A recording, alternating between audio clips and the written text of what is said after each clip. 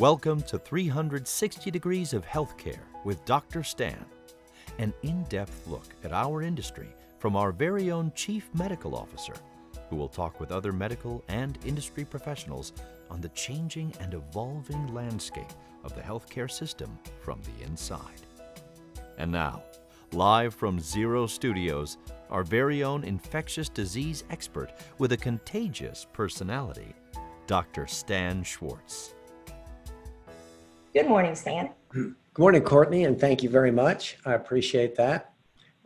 Before we get to our special guest this morning, I wanted to give a real quick update on COVID. A few things have happened, but I wanted to give everybody a new statistic that I came upon yesterday on the web, which I think really sets the table a little bit differently. Now, we've all heard that about 166,000 Americans have died from COVID. And since the beginning of the epidemic, there's been about a little over 5 million people infected. But think of it in this context. This means that 1 out of every 65 Americans has contracted COVID-19 infection. This also means that since the beginning of the pandemic, COVID has killed 1 out of every 2,000 Americans, and it's continuing to. I think those are really remarkable statistics. You know, we're getting closer to a vaccine. Everybody heard the announcement from President Vladimir Putin of Russia that they actually have a vaccine that they're beginning to distribute, but they haven't done the so-called phase 3 studies.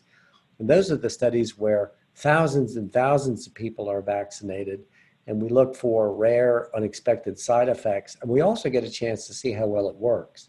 Not how well it produces antibodies in your blood, but does it actually prevent you from getting the infection if you're exposed? The other thing that's been in the news is schools reopening. You know, right now we're running one of the biggest uncontrolled experiments that's ever taken place in this country. We've got 50 states, countless cities opening up schools, some of them with good compliance with CDC guidelines, some of them despite CDC guidelines, some with masks, some without masks. It's a chaos out there. It's a crazy quilt of what we're doing. My only statement about that is I hope somebody gets it right, and I hope very, very few people get it wrong. So during the broadcast today, we will field any other COVID questions you have, but I'd like to introduce Mr. Shane Wolverton, who we have the privilege of having as our guest today. Shane and I have worked together now for, I think, a little bit over 3 years, and he has one of the best abilities I've ever heard to articulate the case for quality. If quality were sports, Shane would be the Bob Costas. I'll tell you, he says it all clearly, not too many words, not too little words. Shane, tell us a little bit about yourself and what Quantros is and what you do. Well, first of all, thanks for the kind words, Stan. So I've been in provider profiling for 30 years and started in 1991 and went public with a company in 95 and then founded an analytic company with some private financing. And so I've been at it a long time, as you can tell by the pervasively white beard. And the vast majority of that time, interestingly enough, was really working with providers as they wrestled with performance improvement and practice pattern variability. And about 7 or 8 years ago, began to work with more organizations that were facing employers or plan sponsors or, organizations like the Zero Card, where quality becomes a relevant consideration when you think about value. So, you know, you guys work with publicly available data. You know, as I understand it, you don't get something other people can't get a hold of. So what is publicly available data? How do people access it? And where does it come from? Great question. So CMS is the largest purchaser of healthcare in the United States. And so you have Medicare beneficiaries, you have Medicaid beneficiaries that fall into the program. And then you have managed Medicare, which is called Medicare Advantage. And so there are certain data sets that are available under certain research protocols that you can avail yourself to. And these are literally discharge records that give us the clinical and demographic attributes of a patient. So this includes inpatient care, outpatient, some ASCs. It includes skilled nursing, post-acute things like home healthcare. So think of it as kind of like just a raw data set that somebody, if they meet the right requirements, can pull that data down, and then they can create what we call value-added analytics out of that. So does that mean, there are other data. I'm sorry, go ahead. yeah, does that mean that Medicare sends you data that says, hey, this patient did really well, this patient did really badly, they had the right operation, wrong operation, or how do you get that information out? So they don't. They just kind of send you kind of what I call like a dumb claim, right? Like a patient had an encounter, and this is kind of what their condition was or their procedure was. So what we do and what other organizations do is you take that information and then you apply algorithms to it. So we risk adjust those patient records, measuring the probability of an outcome, like a mortality or a complication or a readmission. And as you can imagine, there are just a number of ways that this can be done. Some can be very precise and robust. Others can be very rudimentary and imprecise. And largely, the public at large, meaning most consumers and most employers, have no idea how robust or how capable the methods are that are used to value add this kind of what we'll call dumb claims data. So I'm an employer, and I've got a health plan, and I've got 3 of my employees need a high-risk surgery. Let's say they need a heart bypass or a new heart valve. I mean, my Blue Cross or my Aetna, I've got providers in the network. I mean, why wouldn't I think they're equally good? Well, I think so. If you go all the way back to the formation of PPOs, that was the premise, right? That a preferred provider organization gave assurance that you were getting the best price and that you were also getting good quality. And good quality was never really defined. It was an ambiguous term. If you think about the goal of a PPO being wide access, that kind of is antithetical to only selecting the highest quality providers. And so what I've been doing for 30 years is actually measuring the reliability of providers to avoid adverse events out of the source data that we get. And so the presumption of quality is actually a false premise. And so what we've learned is that there's a lot of variation in price, and I'm here to confirm that the variation in quality is of an equal magnitude and making it profoundly difficult for not just consumers, but also for physicians to make referrals and other stakeholders to really understand where I can get greater value. I was talking with a doctor friend of mine in one of the Carolinas, and I asked her, we had a conversation about this, and I said, well, who's your best back surgeon? And she told me right away, he's the best we have in town. And then I looked his result up on Quantros, and he wasn't the best in town. And I learned from that, doctors don't make referrals necessarily based on quality. It may be other things like how nice the consultant is to patients, how smooth they are, how quickly they get reports back, how well they work together. So going back to the employer, what things can an employer do to kind of fine tune where their covered members might go for these high risk procedures? Yeah, so I think the first thing is to recognize that much of the information that you get does not represent a precise measure of quality, if anything at all. So things like patient-reported outcomes, where somebody evaluates their encounter with a provider, doesn't really speak to the technical quality of that provider to avoid a complication of care. And that there's information that's literally existed, Stan, for 30 years to make better decisions about where you would have a high-risk procedure. And it's just now kind of becoming in the conscious of purchasers. And so I would say the first thing is work with an organization like the Zero Card or others where quality is a central component of what they do. Because value, if you go back to what Michael Porter wrote years ago in his book, Redefining Healthcare, it's a very simple equation. And that is, what are we achieving for a dollar that we spend? Are we achieving an optimal outcome, and are we paying a fair price? Those are things that can be known with a very straightforward investigation. It's not profoundly difficult today to do that. So, it was, when you and I first started talking, there were only some 28 or so procedures that were publicly reported that you had data on. And Mhm. when we had one of our first conversations, I asked you, well, the surgeon who did my blessed knee replacement, you know, how do I know he's any good at doing something that's not publicly reported? Yeah, so I think so when you think about line of sight to quality, what we have to recognize is that there are kind of boundaries around what we can and cannot say. And so the question is, can you impute the quality of a knee procedure to a spine procedure? And the answer is no, you can't. It's a different surgical type. It has a different predisposition to outcomes, an entirely different technical approach. You would not be able to do that. But let's say you were looking at a knee procedure, whether it was inpatient or outpatient. And could you infer from that, if I go to this physician based on inpatient data, would he be a good provider for an outpatient setting? You could certainly do that. One of the things that's happening too is under the Affordable Care legislation, more data has been released.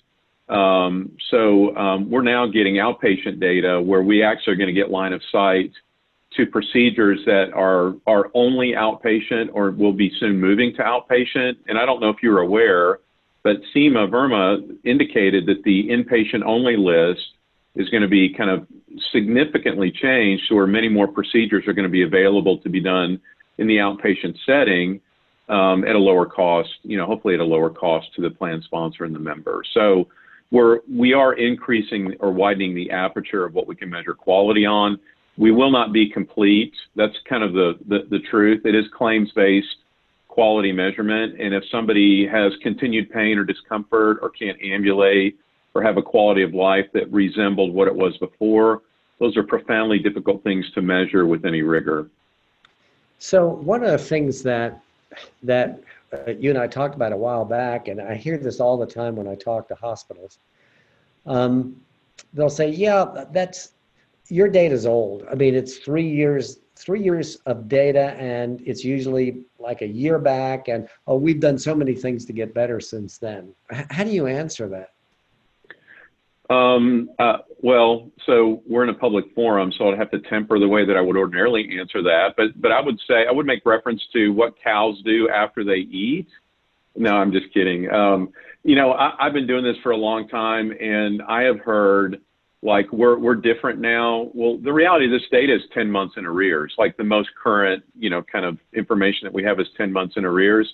And what I would tell you is, in working with providers, the information that they use many times is not capable of representing quality in the way that you could represent quality. So it lacks rigor. They misuse it. I will tell you that data science in healthcare is nascent.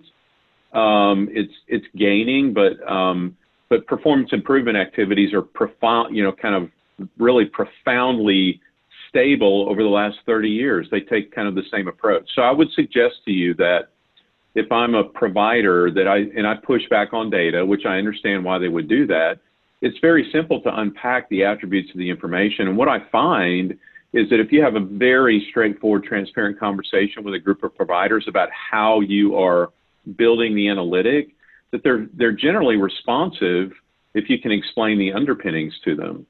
Now, the challenge becomes, we tend to think about quality as an attribute of an institution. So this hospital is a high quality institution, this hospital isn't, or this doctor is good or bad. What we don't think about is the reality is that the variation is far more profound.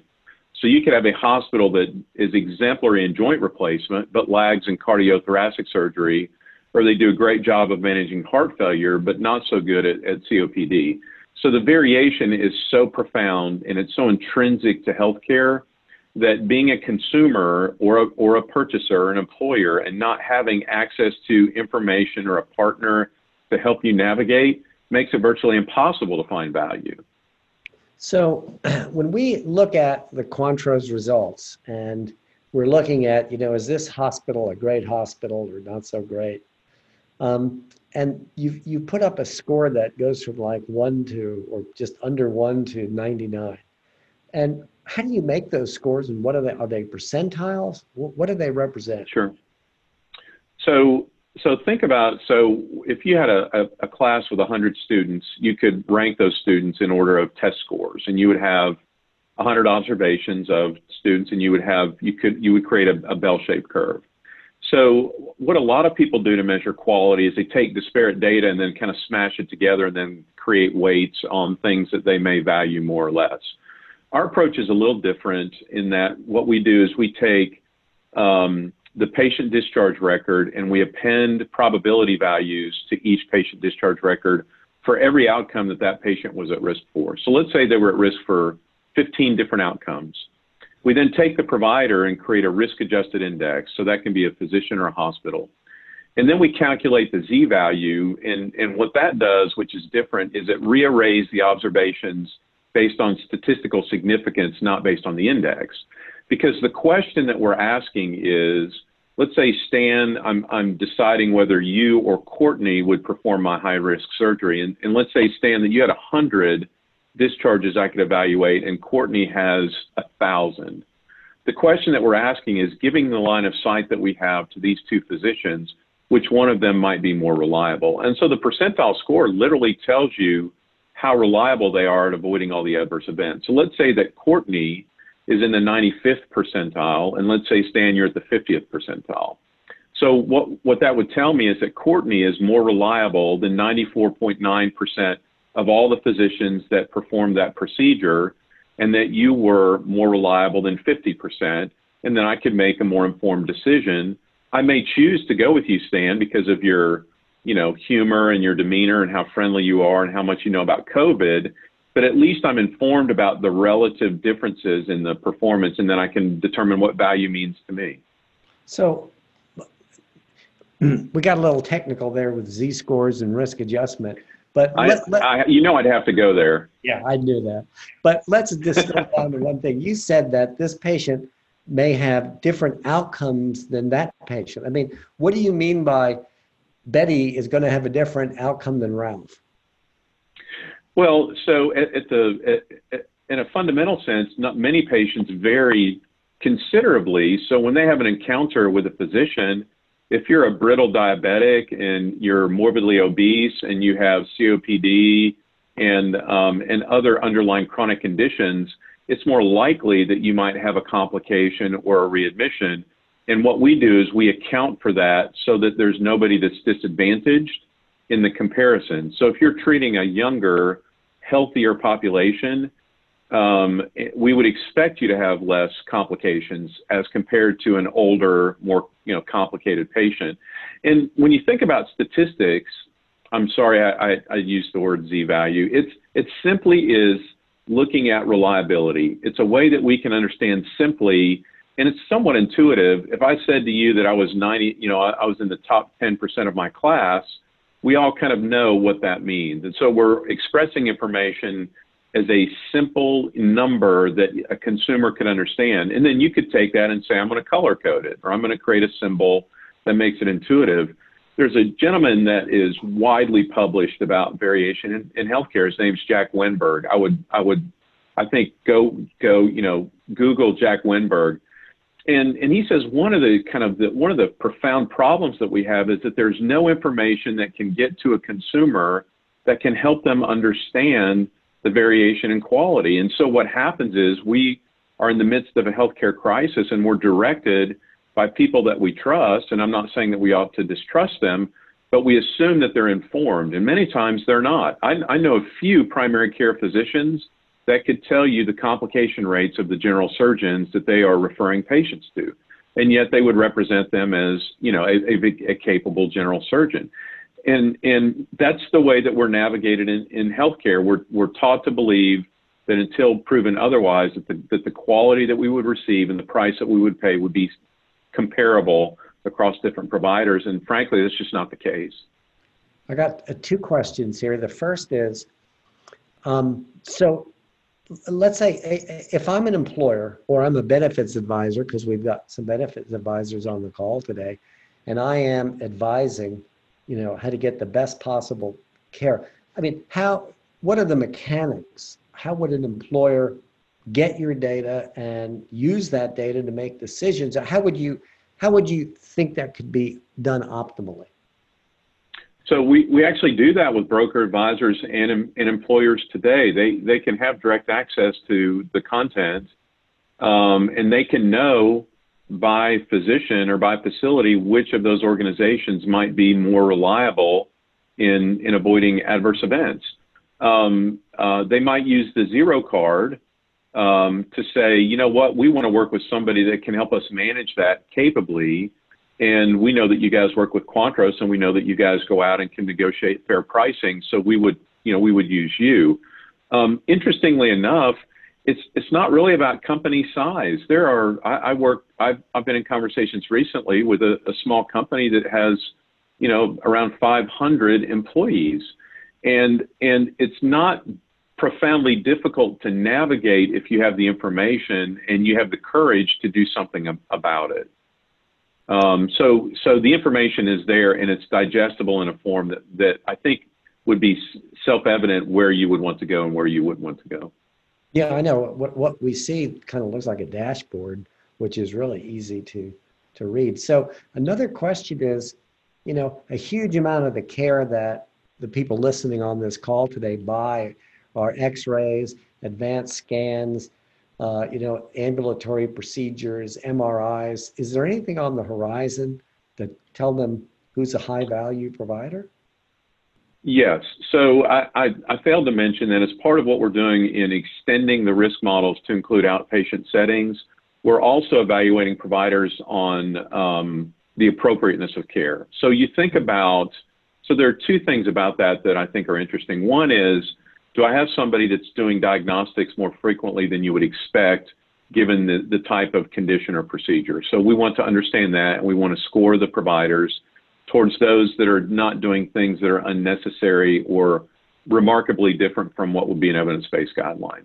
And then the extension to that, which we'll be delivering next year, is really about the choice of modality. As you know, like, avoiding complications on an unnecessary surgery is not really good quality. If the surgery is not the best way to treat the patient, we want to avoid that altogether, because you're putting the patient at risk unnecessarily, which by definition is poor quality. So we'll be delivering appropriateness of care measures that helps to get at that, because that is a huge driver of variability as well. And so that's going to be available, very shortly. By the end of this year and then into next year, we'll be enhancing that. Wow, that is really big. And I had a doctor friend of mine who's a back surgeon, and I was discussing with him his Quantro scores, and there's another doctor that has a little bit higher score, and I said, what do you think about that? And his question was that other doctor operates on people that shouldn't be operated on. I mean, are your data going to be able to answer that question?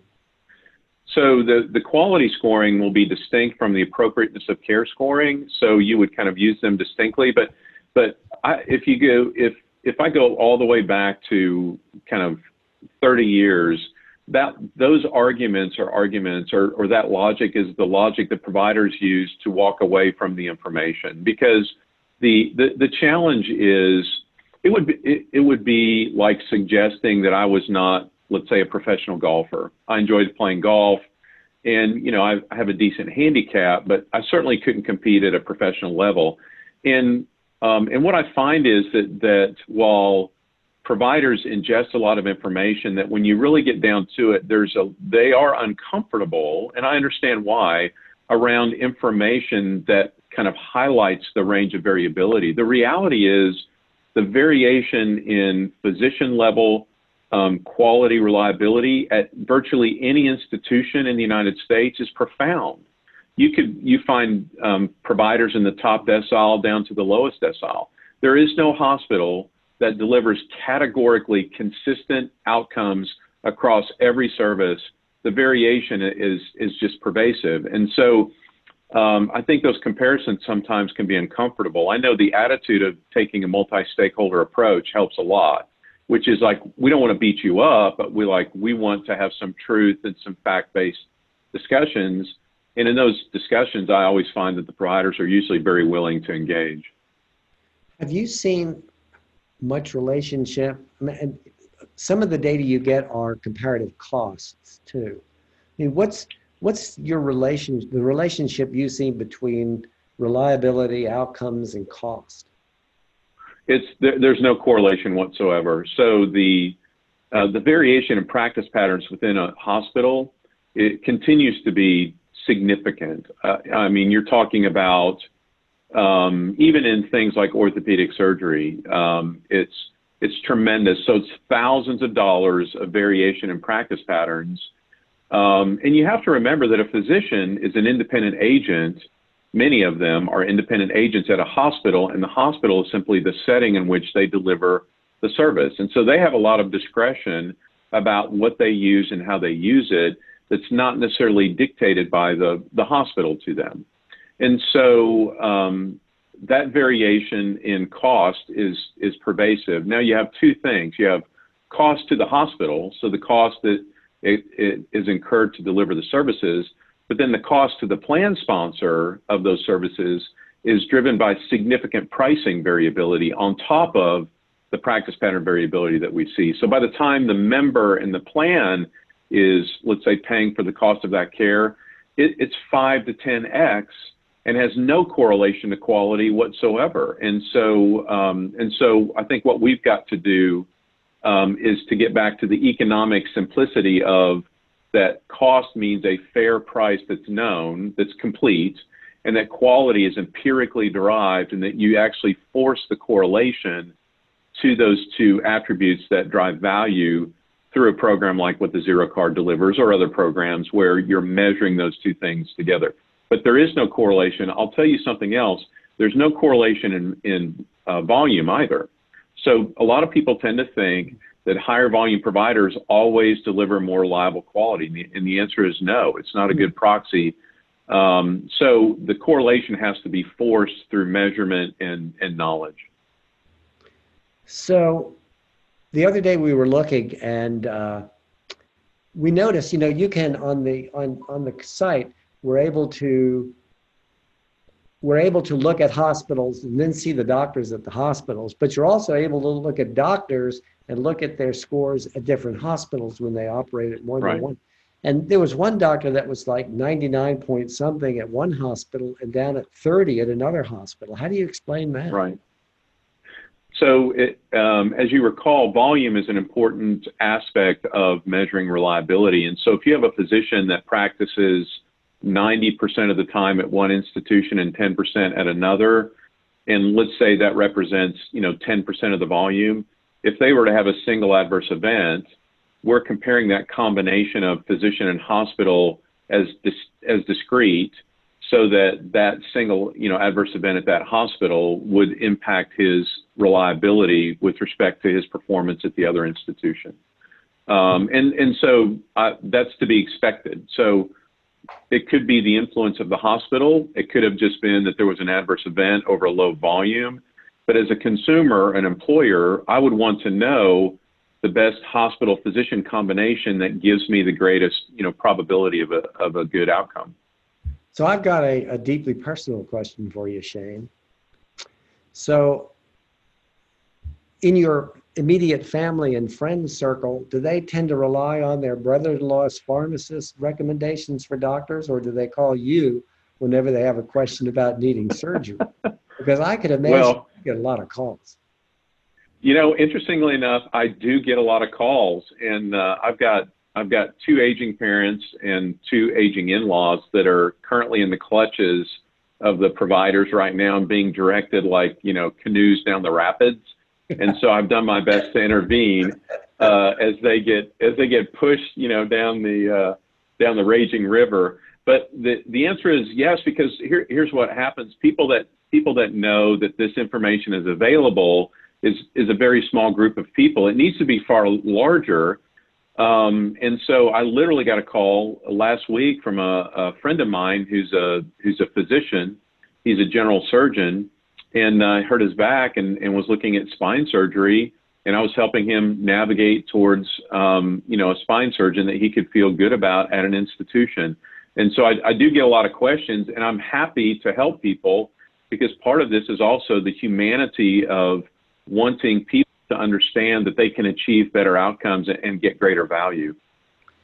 For physicians that practice together in a group, there is a certain both social and economic incentive to refer within the group. What are your thoughts about that versus using data? Yeah, so I would say that that referrals are not made in an agnostic manner. They're not made based on empirical information, and there are certainly incentives to refer inside the practice or inside the enterprise if you're in a clinically integrated network or if you're owned by a hospital system. Absolutely, that is a huge influence on how referrals get made.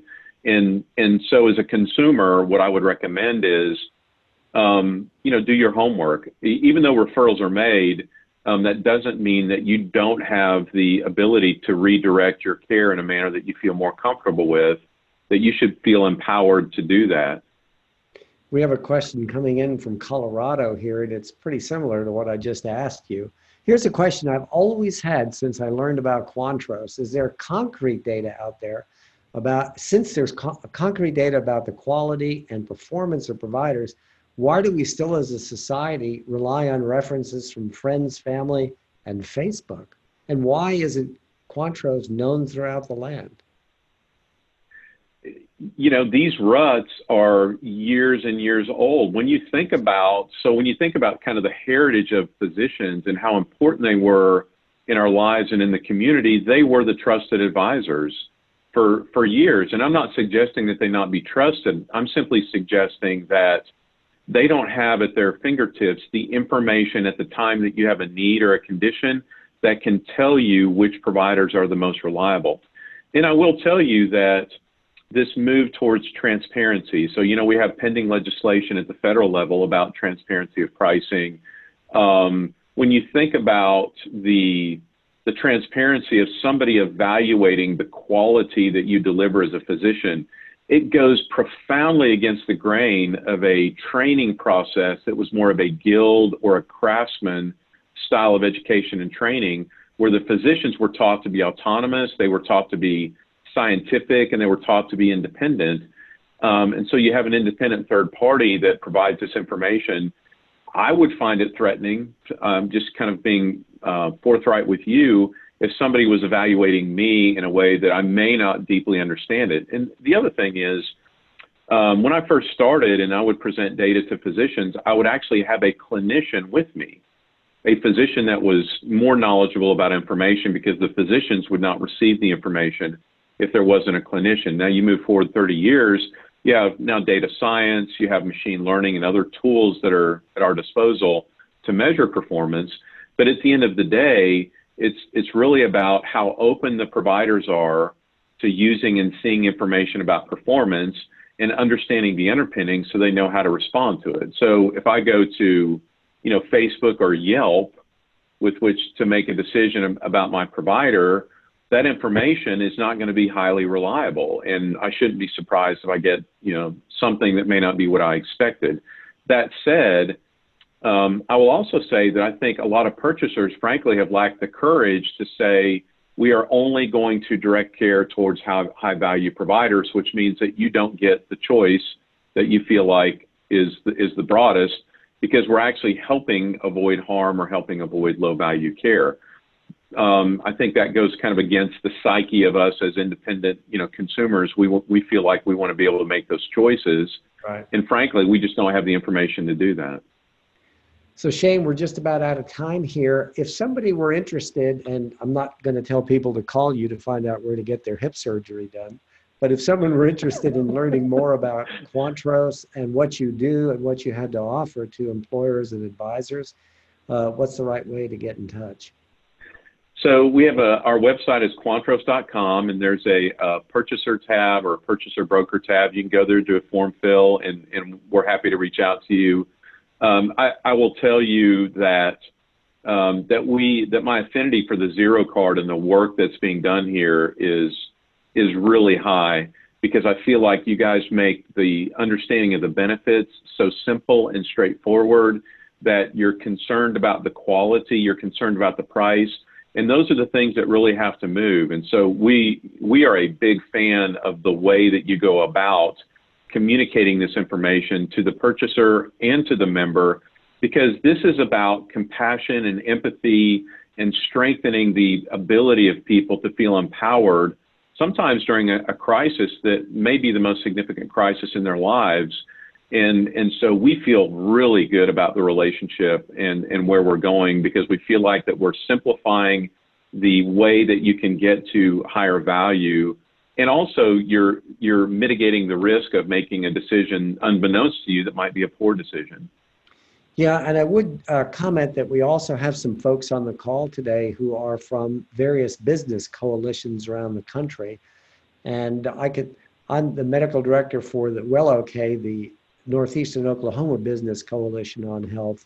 And to the coalitions out there, Quantros and Shane have been remarkably effective and gratifying partners, and strong recommendations for coalitions who have employer members to be talking to Quantros and Shane. Do we have any more questions, Courtney? We do. We have one question from Al. Does Quantros have metrics for behavioral health admissions? That's a great question. So the answer is we don't right now. Behavioral health, as you are probably well aware, are driven not necessarily from the same things that drive other types of care. We've been working on behavioral health, but I don't have anything that I would feel confident would be empowering in terms of making those decisions. And there are a couple of reasons for that. So one is many of the places of treatment we just don't have line of sight to, frankly. And then secondly, the clinical or emotional or mental drivers of that are not really well understood in terms of predicting an outcome. And the outcomes that we measure would be different than what you would measure, let's say, for a surgical or a medical encounter. So there are a lot of factors. We continue to move down that continuum, but it's really heavy lifting right now. Great. Is that it? Well, thank you very much, Shade. You've been a great guest. And again, I've got nothing but the strongest recommendations for Quantros. And you've been a great partner to all the things I've worked in. So thanks very much. Courtney, you want to wrap up? Absolutely. Thank you so much for you both and the great conversation and collaboration today. We sincerely hope that having access to our experts in the field has been a valuable resource to you all. For more information, including a chat capability where questions are answered live, please visit thezerocard.com/COVID-19. Let me repeat this, thezerocard.com/COVID-19. On behalf of Dr. Stan Swartz, Chief Medical Officer, our special guest, Mr. Shane Wolverton, and myself, Courtney DeWitt, Sales Executive at the Zero Card, we thank you and we hope to see you again in 2 weeks at the same time and same place. Take care and stay healthy. Stay safe. Bye-bye.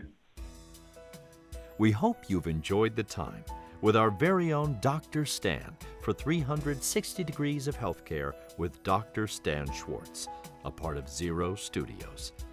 Tune in, subscribe, and review our podcast to keep current with the ins and outs of the medical and healthcare industry from the inside out.